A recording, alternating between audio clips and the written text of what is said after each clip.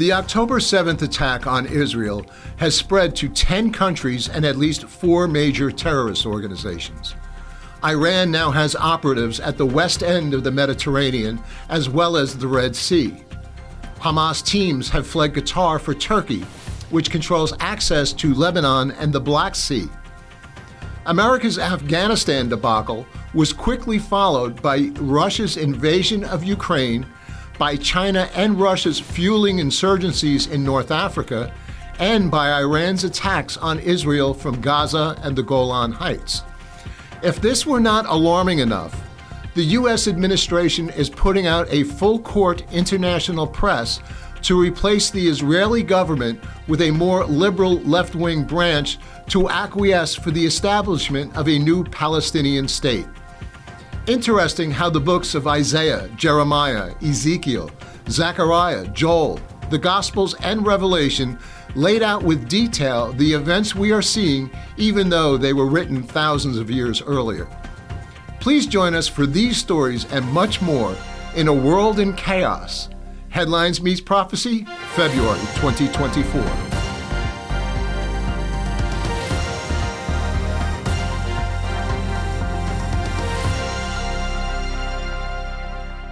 Hello, everybody. My name is Mark. You're watching or listening to the Russick Outlook. Thank you so much for joining.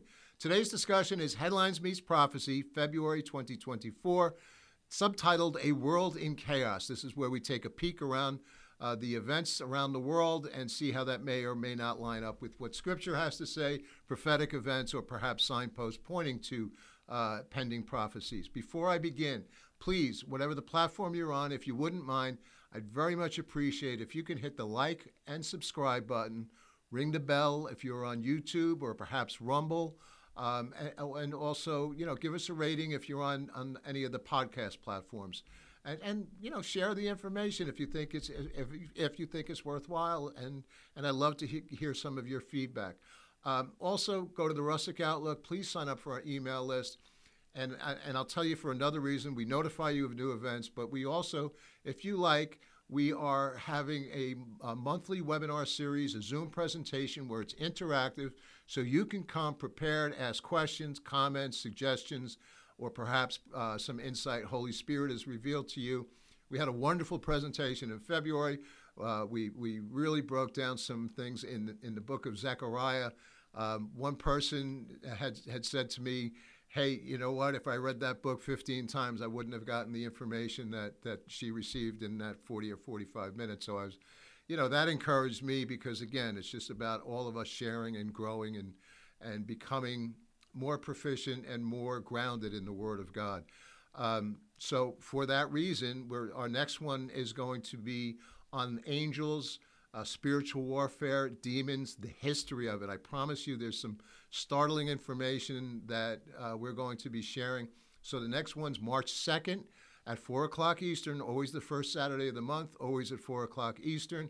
But you have to email russickoutlook@gmail.com, and we will send you the Zoom information for that. So on that note, let's just get into this. A lot is happening, but before I begin, I want to lay the groundwork for something. I've talked about this, and there's, to me, a startling statistic when it comes to the church. This is the global church, where roughly 26% of the world the church looks at the world through a biblical lens or a biblical point of view. They're discounting what's happening around us. And I've been thinking about this, and it's been on my heart. And part of my motivation, many of you, you do know this. I mean, this is really twofold for me. It's one, if you're sitting on the fence, you're not sure about the reality, the veracity of Scripture and Jesus. Hopefully, we come with information here that you can validate. But ultimately, it's about you making that personal decision, but also giving Christians additional information so that they perhaps may be able to share it with someone in their sphere of influence that this information may help. So on that note, I really struggled with why the church, and again, it's not the majority, it is the majority of the church. It's not all is what I meant to say. And I know of certain churches where because there were people in the church trying to get ministries together in those local churches about this. And some of them eventually did succeed, but it took a lot of persuasion. And I was thinking about this, and I said, if you look at the scriptures, if you look at the New Testament and Jesus and his apostles and disciples and the people who were following him, there's so many examples in the New Testament of, hey, this is what the prophet referred to, or what you are seeing is what was spoken about in the book of Micah, or what was spoken about in the book of Isaiah. Jesus often referred to Isaiah.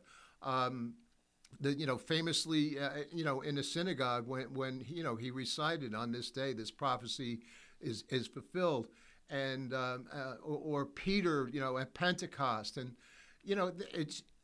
So they came with two things, the way I would look at it. When we're talking about the reality of the gospel, they came with the power of the Holy Spirit, no question.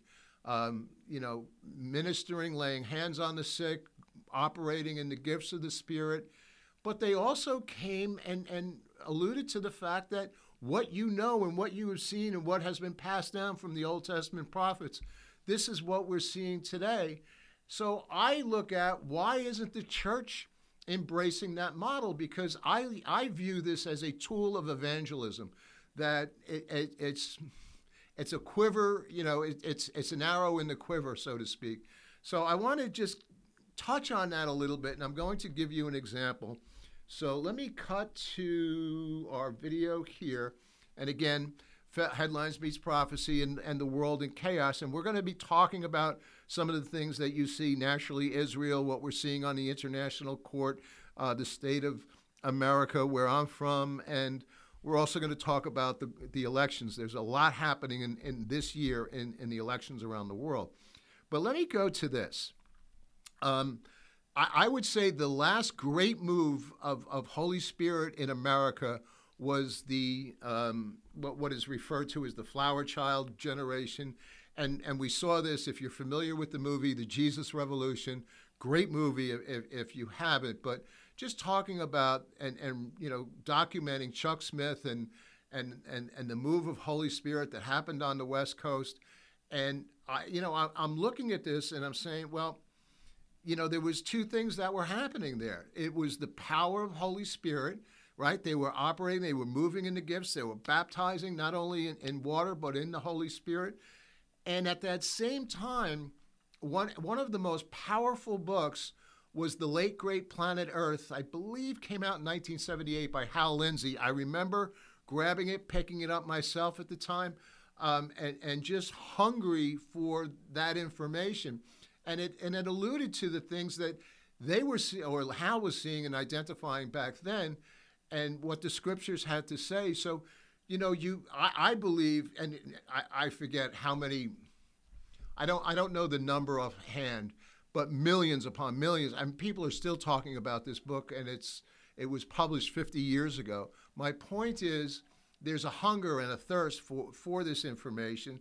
And then I look to Jesus. And so I'm going to show you on video, I'm giving you, the Jesus Revolution, the Late Great Planet Earth. But Jesus, when you think about the Olivet Discourse, that was the quintessential sermon on what the end times are and what the signs are. So here you have, Jesus talked about it. We've identified plenty of moments in past history where, that's been brought about, and I'm pointing to the 70s here. I can point to the first Great Awakening before America was founded. And so, I guess, and here's where I'm going to land, that so many people would look at this and say, oh, this is the, apocalyptic endings. And sure, we're talking about the apocalypse and whatnot. But what is the end game? The end game is Jesus returns to earth to fulfill what the prophets said. And it is about the redemption of man. It is the restoration to Eden. And we're going to get into this a little bit. But I wanted to start this off because, to be quite honest with you, it's been on my heart and it's been troubling. And I would say that even when you look at apologetics, and I'm a big believer in it. I love the subject and all the subtitles associated with it, and I've done some things on that, and I will continue to. But prophecy should be a tool in apologetics. There's no question. We can verify without any doubt that if you consider the discovery of the Dead Sea Scrolls, and how even if you were super conservative, you could say it's 100 years old before the birth of Jesus. Even if and they think it's several hundred, and we know the prophets from those writings were 500 to 1,000 years earlier. So we know that is within 98% accuracy today. Again, archaeological, scientific studies, not a biblical slant. And we've seen these prophecies fulfilled. So I guess that's kind of what I'm getting at. So let's look at the Olivet Discourse just for a second, and then we're going to get into the headlines. I felt like I needed to do this. So in this, you can see this in Matthew and in Mark and in Luke. But Jesus, he predicts the destruction of the Jewish temple. We see that, we can look in that. And that today, I was in Jerusalem. I saw the stones. I saw this with my own eyes. He spoke of the end of the age, just like Daniel did in Revelation, and pointing back to Matthew, or where he talks about how the Jews will have to flee to the mountains in the tribulation, the great judgments that will occur, the false Christ and the prophets that will arise, and then pointing to the heavens and the impact of what we see in space. The sun will be darkened, stars will fall from heaven. Powers of the heaven will be shaken. The Son of Man will appear in the sky. The people of the earth will mourn. The Son of Man will come on the clouds of heaven with power and great glory. His angels will gather the elect from the earth. And if you look at the video in the blue highlight, the parable of the talents was given to show the rewards and judgments that will be experienced at the end of time. The parable of the sheep and the goats, of those who showed through their faith, through righteousness, to the least of these, they will be rewarded. And then, if not, then you have eternal punishment. So the stakes couldn't be higher. And, what we see around us today is just so proficient and so in your face. So, why... This is what I do, and this is why I do this monthly series, because I think it is important. And I'm going to give you an example now of what Jesus did. Jesus gave the analogy of when he describing a lot of these signs, he said they are the beginnings of birth pains. And fortunately, I have children, but I've never given birth.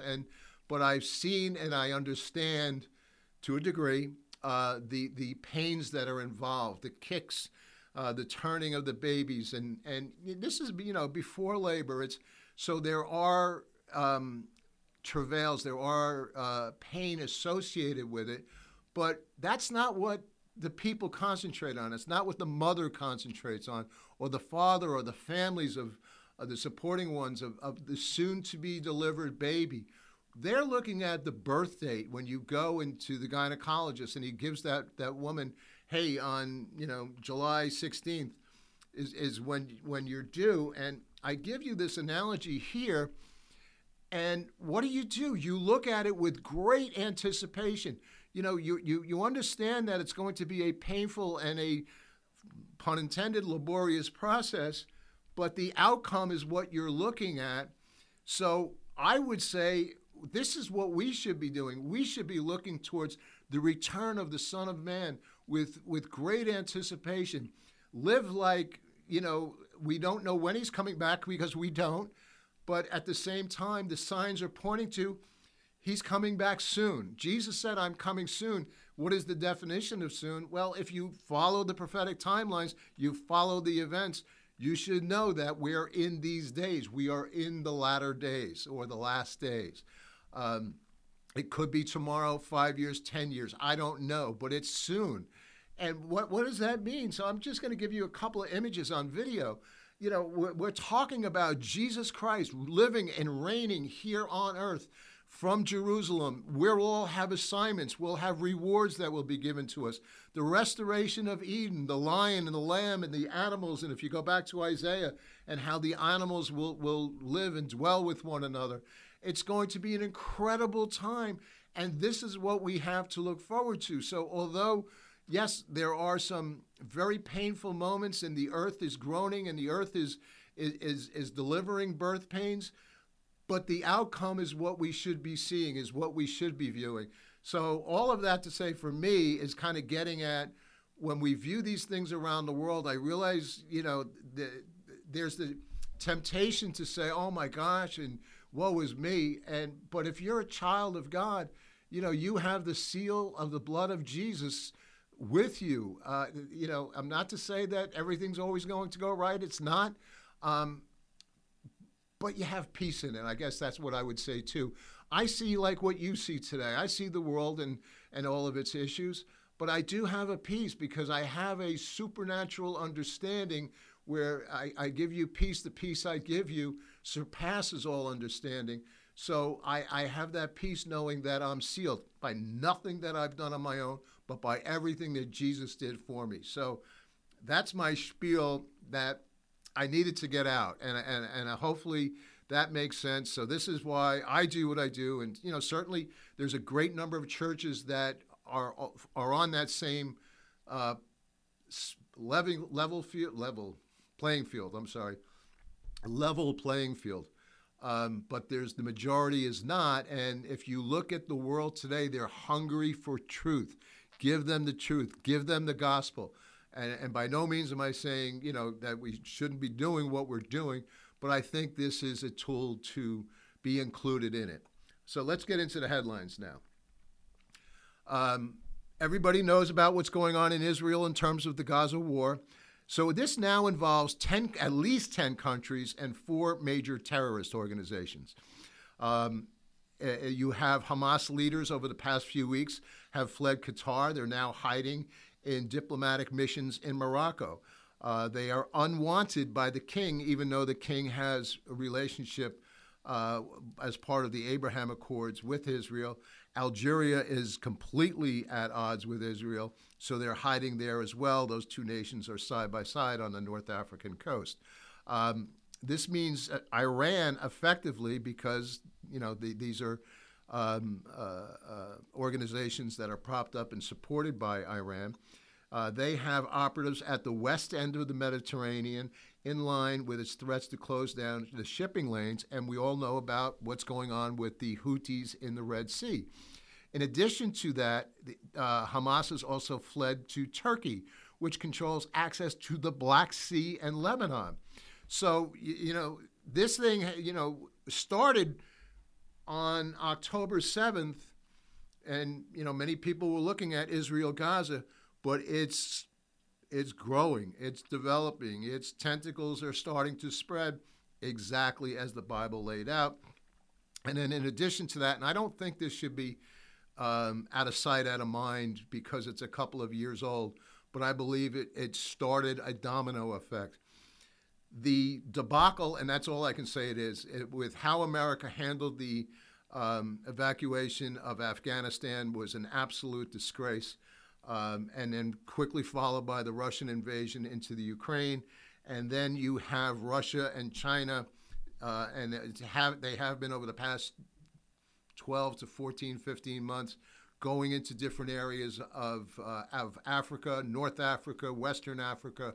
And I've highlighted a lot of that before in some of these updates that we've done. And then you have Iran, with their proxies and their organizations.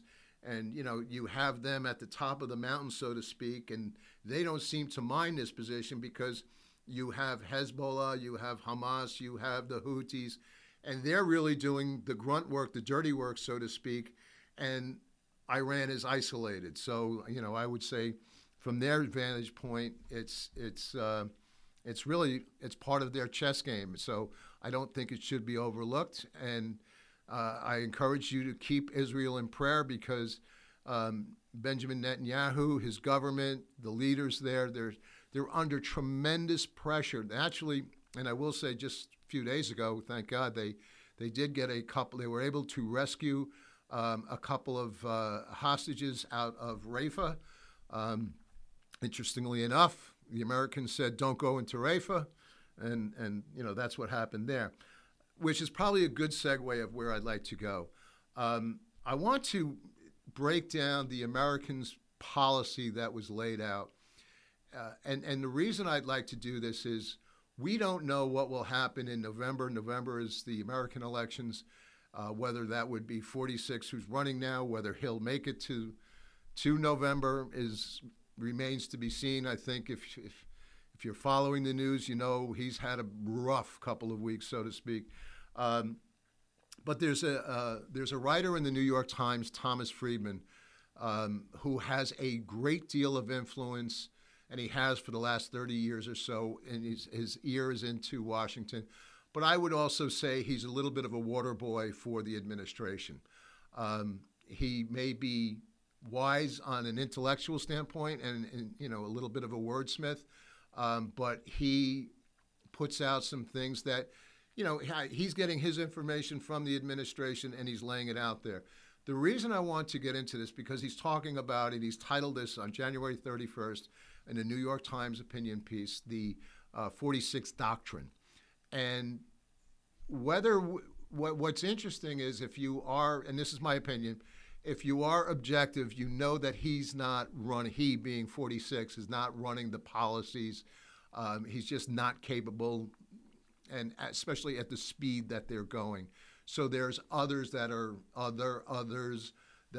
running it, in my opinion, and certainly by many, many others, including high leading military generals and officers in the American services. But what I'm getting at, and I'll show you in a second, they rely on think tanks, on people who will go along with the end game, the vision. And I believe the end game is the United States needs to come down quite a few notches and gets in line with the whole global alliance, which will spearhead out of Europe. And we know that from Scripture, but also just upon what we see. So let me show you something here. And this is Friedman speaking with Blinken, the Secretary of State, at the World Economic Forum in January. But there was three main points to this layout, and it's a robust stand against Iran, which is wonderful, but they have not done it. They've actually supported Iran, meaning the Americans. An unprecedented U.S. initiative to form a Palestinian state now, and a vastly expand U.S. security alliance with Saudi Arabia and the surrounding areas. Now, if you go back before the events of October 7th, Saudi Arabia was, and all indications were they were very close to an agreement as part of the whole Abraham Accords. And then, in my estimation, Iran saw that it's the last thing they wanted, because Saudi Arabia and Iran are at odds. And Saudi Arabia wanted the American security, wanted the Americans' alliance. They can't look at America today as a righteous partner. So you can see by other things that they've done with China and Russia, they formed allegiances and alliances there, and they've entered into a number of different military and economic agreements with them. But I say all that because I believe that no matter who is in office come November, if it's on the Democrat side, they would follow these policies. In other words, as I said, I don't believe this was laid out by 46. And I think it's kind of a window into what they're looking at. So let me point to this and cut to this. Simultaneously, it signals an awareness that the U.S. will never have the global legitimacy, the NATO allies, and the Arab and Muslim allies it needs to take on Iran in a more aggressive manner unless we stop letting Israeli Prime Minister hold our policy hostage. So, I will say, Friedman's been dead set against Netanyahu's government for a long time, and I would say several of his governments over the past 10, 15 years. We need to start building a credible, legitimate Palestinian authority that can one day govern Gaza and the West Bank effectively and as a good neighbor to Israel along final borders that they would negotiate together.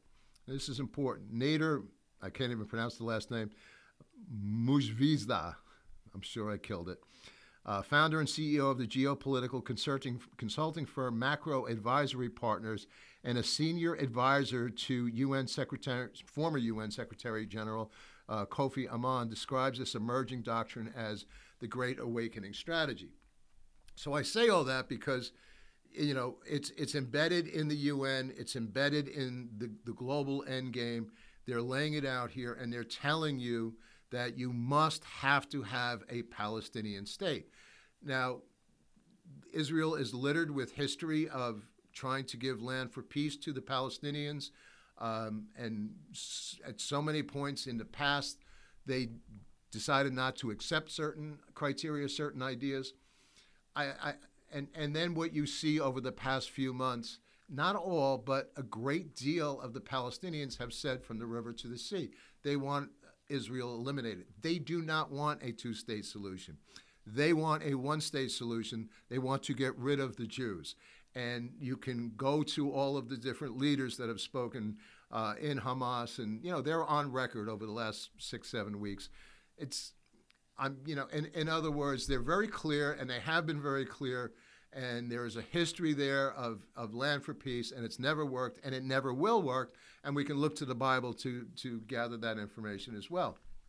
So, but nonetheless, this is what they're saying. If you want the peace accords, if you want peace with Saudi Arabia, which is incredibly influential, probably the most influential Middle East partner or Arab partner you can have, this is what you're going to have to do.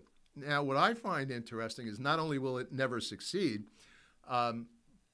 but the other outside Arab worlds are not looking to come in and help.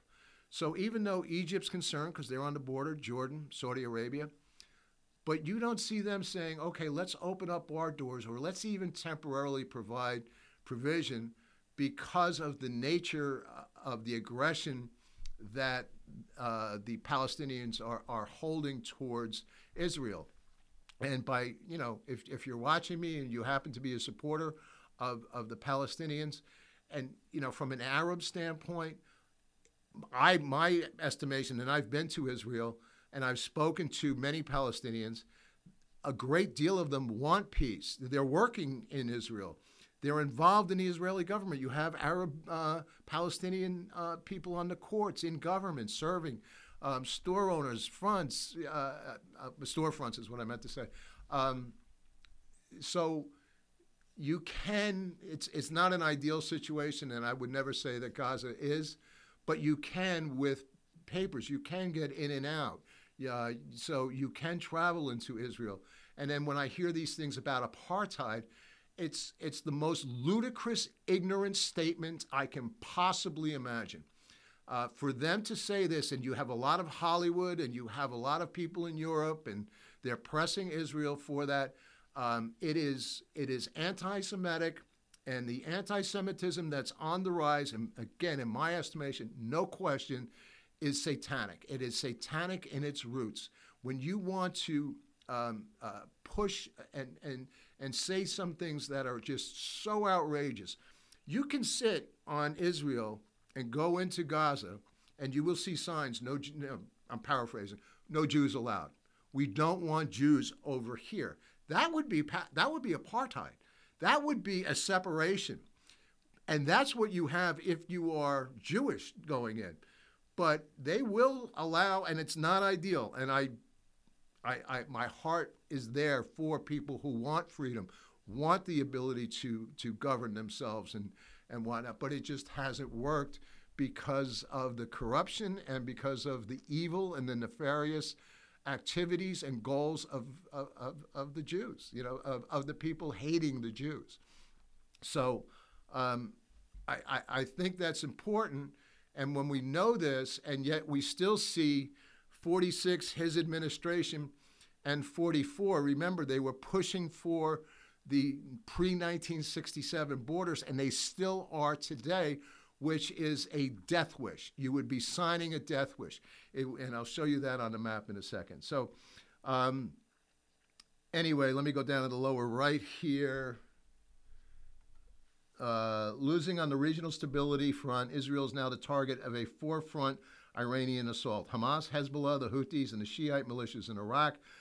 They cannot generate the Arab or NATO allies it needs to win because it refuses to do anything to nurture a credible, legitimate Palestinian partner. So again, Thomas Friedman's laying out, you have to create the legitimate Palestinian partner in order for this to work. And he is the mouthpiece. So I say all this because when I watched this, and then I followed the news over the next week or so, and sure enough, this is what came up, the 46 Doctrine, the 46 Doctrine, the 46 Doctrine. So in other words, it was leaked from the White House through Friedman, and now many others are running for it. And I say it's fine. It's lending an insight into what their motives, what their strategies are, and it's doomed for failure. So, that's all I can add for that. But I want to now consider recognizing the Palestinian state, which is what they are proposing.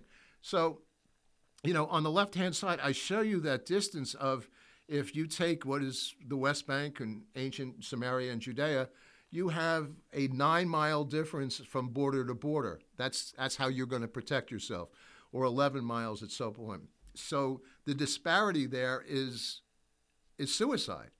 But this is what Friedman is proposing, and through the government, which is, I'm sorry, a 10-year-old would know that doesn't work. So before and after the '67 war, I give you the maps there, and you see in the lower portion on the right-hand side the Sinai, which has since been given over to the Egyptians per the Sadat Agreement in '78, and then you see Gaza, the West Bank, and the Golan Heights, which is now part of Israeli territory. So they've won all of that. They have that territory, and that's where they are. And what Friedman is saying in this outline, hey, this is where we need to go. We need to go back to pre-1967. And again, you can just go to the Bible, and it just bears itself out. And then I'm showing you Blinken here. He was recently at Davos, speaking at the World Economic Forum. He said that the view of leaders in Arab and Muslim world has changed on the creation of a Palestinian state to help Israel integrate into the region. That's false. That's absolutely false, but because it comes out of the White House, they want you to say, well, that's fact. That too many Palestinians have been killed or injured in Israel's war against Hamas terrorists, and that's kind of where I want to go next. So you've had the World Court of Public Opinion saying they're committing genocide, that this is an absolutely horrendous war, and it is. Any war is horrendous. Anytime civilian casualties are coming in line, it's absolutely terrible. But I want to show you something that points to, by independent research, independent statistics, the Palestinians today are giving you the numbers of the deaths. They are including their soldiers. And so when people would give civilian deaths, they would say these are civilians and they're not part of the army. So that's number one. But even if you take the Hamas at their word, which, they've never been honest about anything. But let's take them at their word. Let's say that. So if you take those casualty numbers and you apply them to the ratio of soldier versus civilian, I will say, and I'm going to show you the statistics in a second, and this was bore out by England recently as well, independent of what I'm going to show you. The average war is 9 civilian deaths to 1 soldier. Absolutely incredibly harmful. But let me give you the numbers of some things that we can look at today.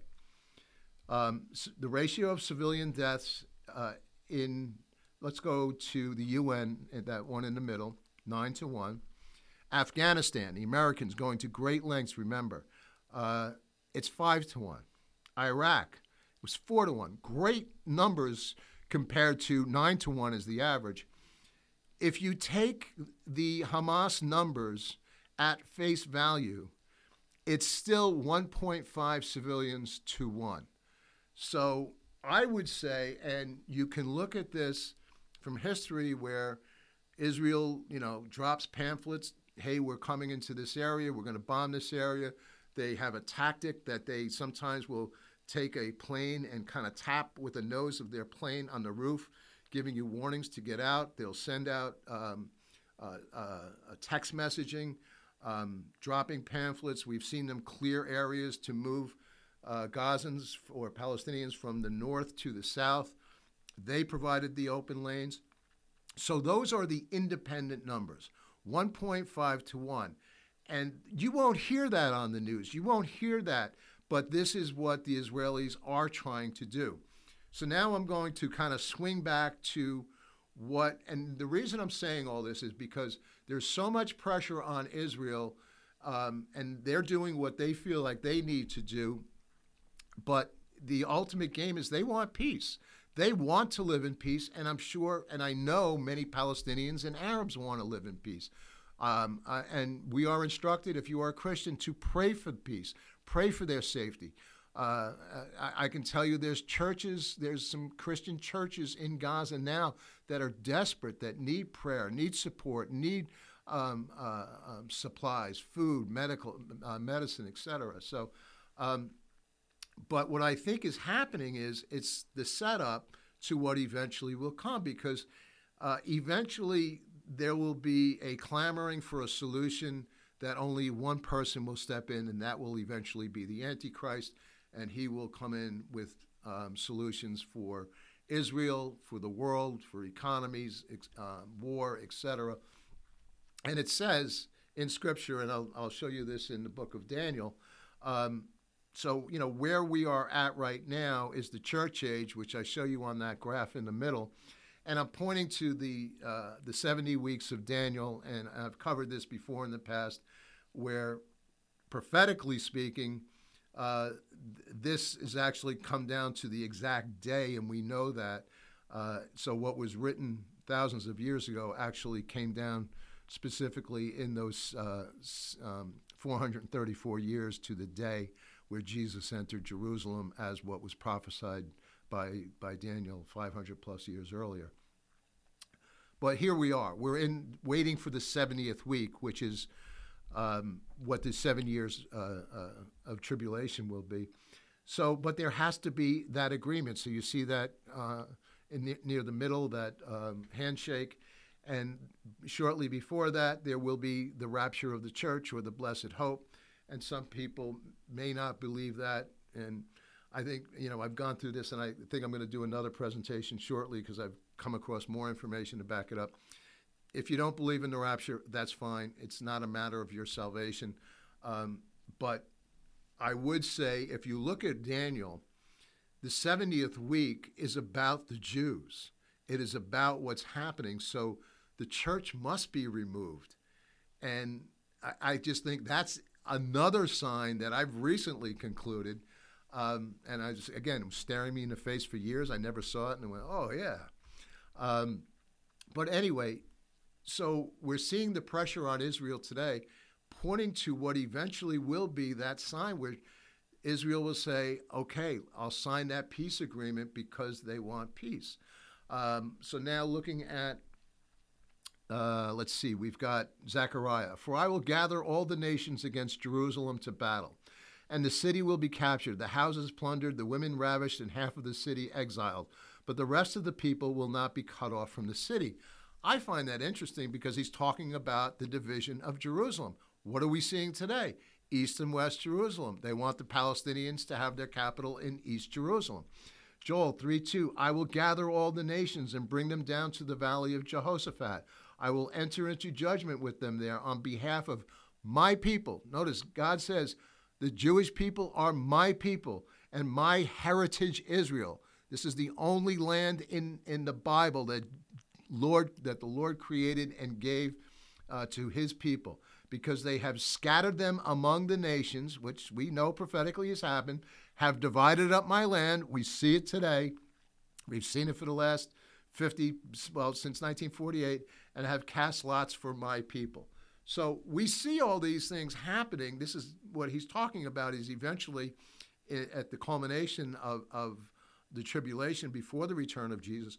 But these are the signposts that we're seeing in the headlines today. It's all there. It's all, to me, crystal clear.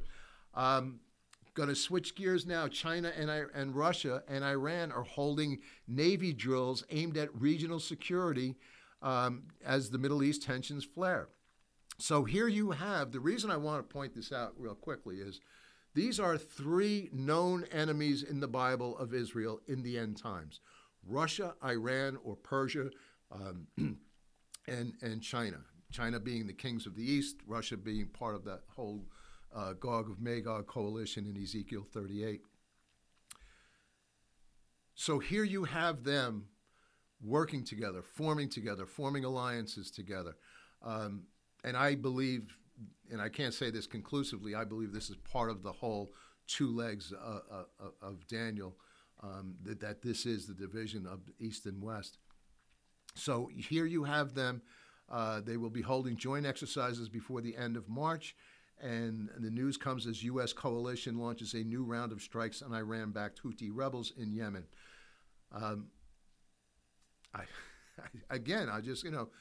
We see kings of the East, and matter of fact, I think I am getting to that in a second in Scripture.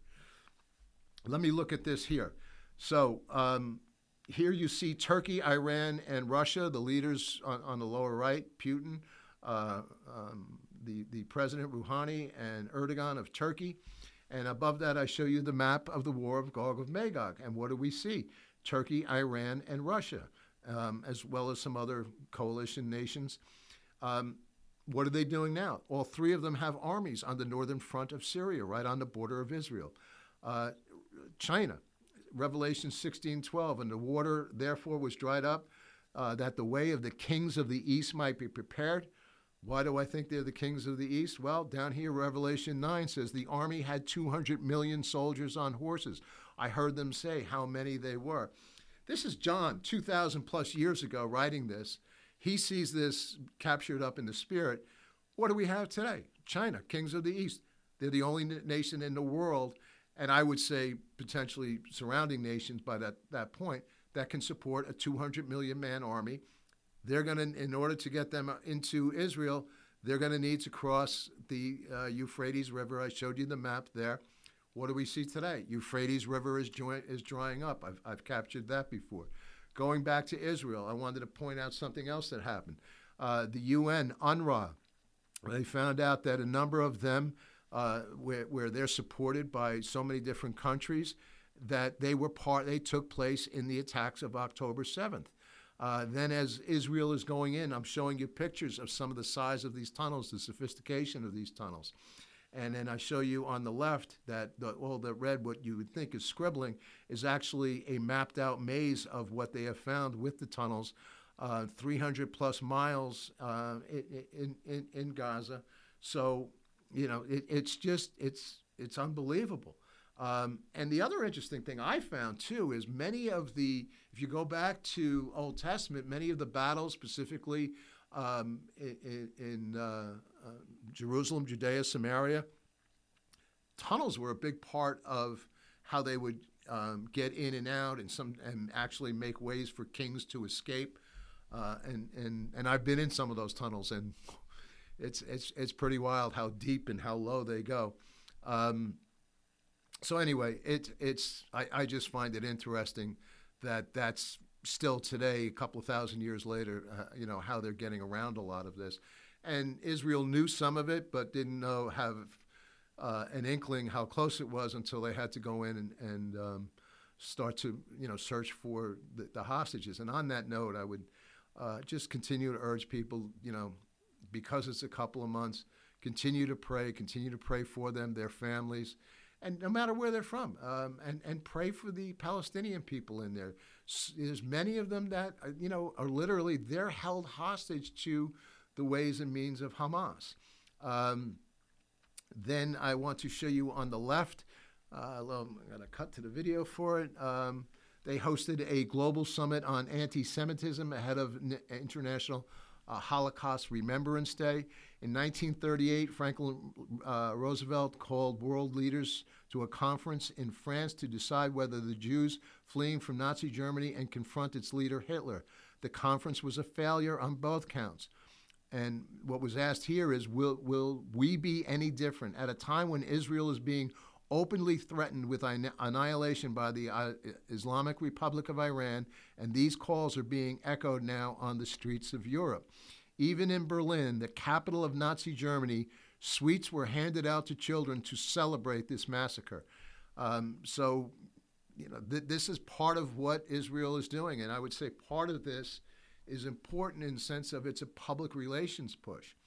I wanted to also point out something to me that I was quite touched by.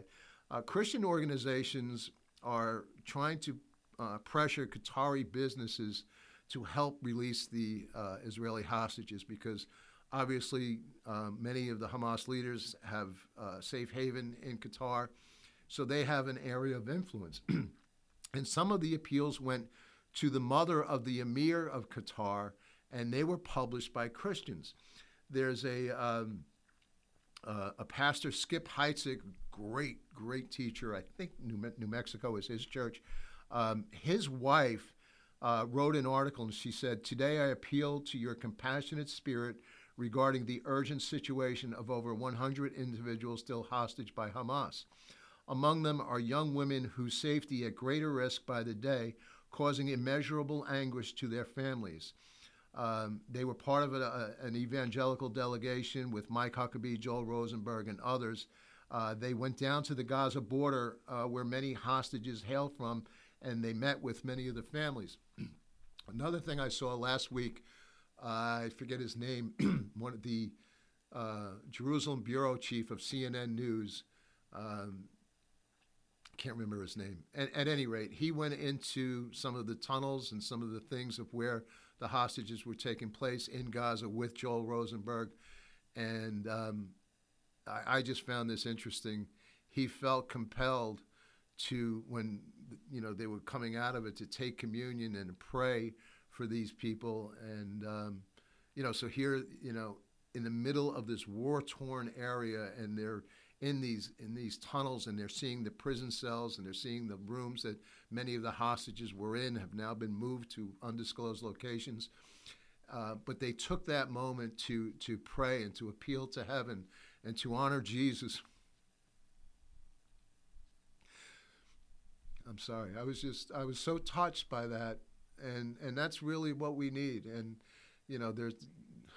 there are such incredible spiritual fights that are going on right now, and so at any rate, just continue to pray for them.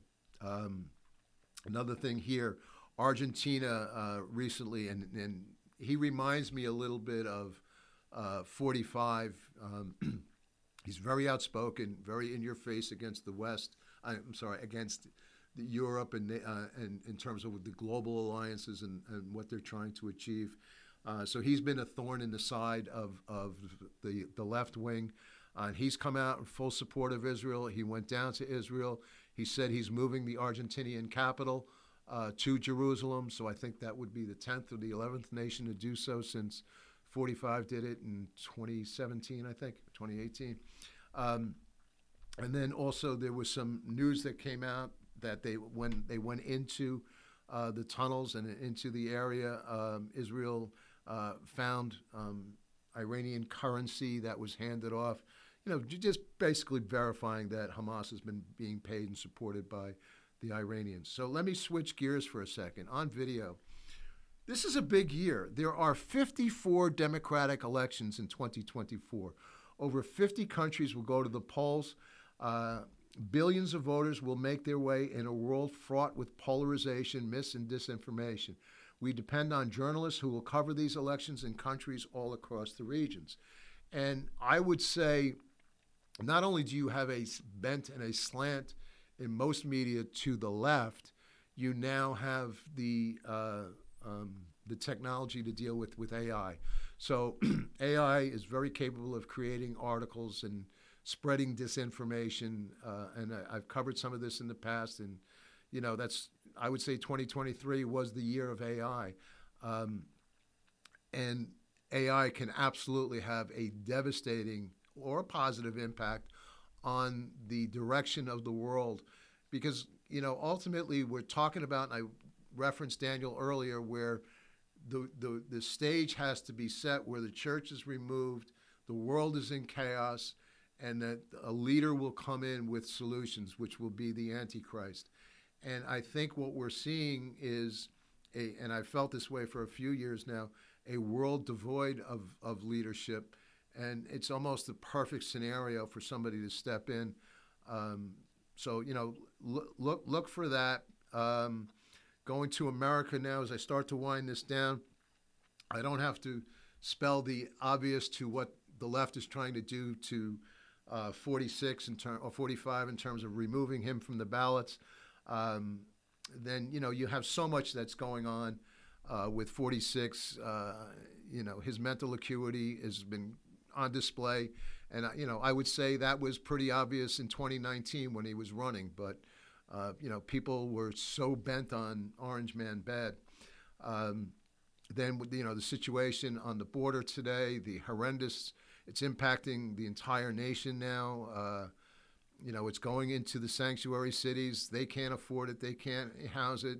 Gangs are coming in. I live outside of New York, and we saw police being pummeled and beaten by gang leaders coming in from other nations. We know that some of our terrorist nations that are adversaries, China, Middle East nations, Russia, it's not just South America or Central America, but it's being done intentionally. It's being done, and I just, it's just so obvious. And how the church can be silent, and how the church, can sit by and say, oh, I don't want to get involved in politics or something like that. You've got babies, you've got child trafficking, you've got fentanyl, drug addiction, deaths, you've got sex trafficking, and the church is silent. Not all, but a great deal of the church is silent, and to me, it's cowardice. Brussels, and you see some pushback with the farmers if you've been following anything there with the whole climate change initiatives. They've pushed back, and they actually won. Let me just show you this, where the farmers uprising across the European leadership, and I think a lot of that stemmed from the Netherlands. Yeah, it did. The Netherlands, tractor protest, farmers. And I would say that would be similar to what we saw in Canada about a year and a half ago. But in this instance, they prevailed, and they're fighting against the sanctions of what's being attempted to be levied against them.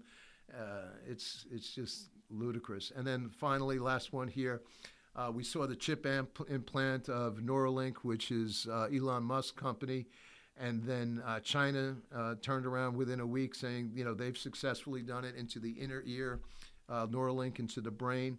So chips into the brain, chips into the inner ear, chips into the hand.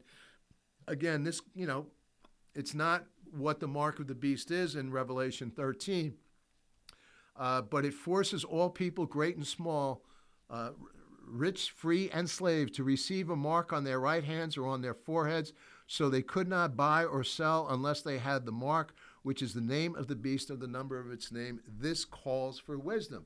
So it's calling for wisdom, and the technology is there today. So if you're putting something in your hand or your inner ear, your brain, potentially this technology, I'm not saying this is, but it's pointing to what can be. That can be uploaded, downloaded via the cloud, on a number of different technology fronts that you can transmit. Think of software upgrades or firmware upgrades, and sometimes you may get malware. Sometimes you may get, that skull of death. But that is what could be, pointing our way. So all of these things are signposts, I believe. But ultimately, as I said in the very beginning, this is about, the end game, the due date. And the due date is what? The due date is this, that Jesus returns, and that the gospel and the good news of King Jesus is coming, and he's coming soon. So, that to me is the focal point. but it is also when I see all of these signs and I see the things that we're living in, it gives me a heightened sense of to share the gospel, to share the good news, to say, hey, we know these things were coming. We can look into the book. The Bible is the only book out of any religion that predicts the future, and it's done so with 100% accuracy. So again, this is why I push to prophecy should be taught in churches or different Christian groups and whatnot. It's a powerful, powerful force, and people are hungry for the truth. Again, you think of, what was it, the doomsday clock just moved up another 10 seconds. I think it's around a minute now, where these are scientists, looking at the different nuclear developments. We see it in Iran. Iran's, is just there, already there, just about there, if not there today. Just yesterday, news came out that Russia may be looking towards arming space with nuclear warheads. And if I look at the descriptions of many of the battles that are to come, it looks like nuclear engagements. So, but I wanted to, point to the due date. The due date is Jesus is coming, and he said, I am coming soon. So be ready, be prepared. If you're not sure, if you want to email russickoutlook@gmail.com, I'd be happy to point you or try to find a church in your area. But whatever it is, and it's really a matter of opening up your heart. If you don't know the Lord, say, Jesus, come into my heart. Will you be the Lord of my life? And that's step one. There's, much more beyond that. And I'd be happy to share any information that I can that could potentially help you. But any questions, comments, suggestions, email russickoutlook@gmail.com. And again, if you would like to attend the March 2nd, please email me and I'll send you that information. So my name is Mark. You've been listening to the Russick Outlook. And remember, as always, just my opinion.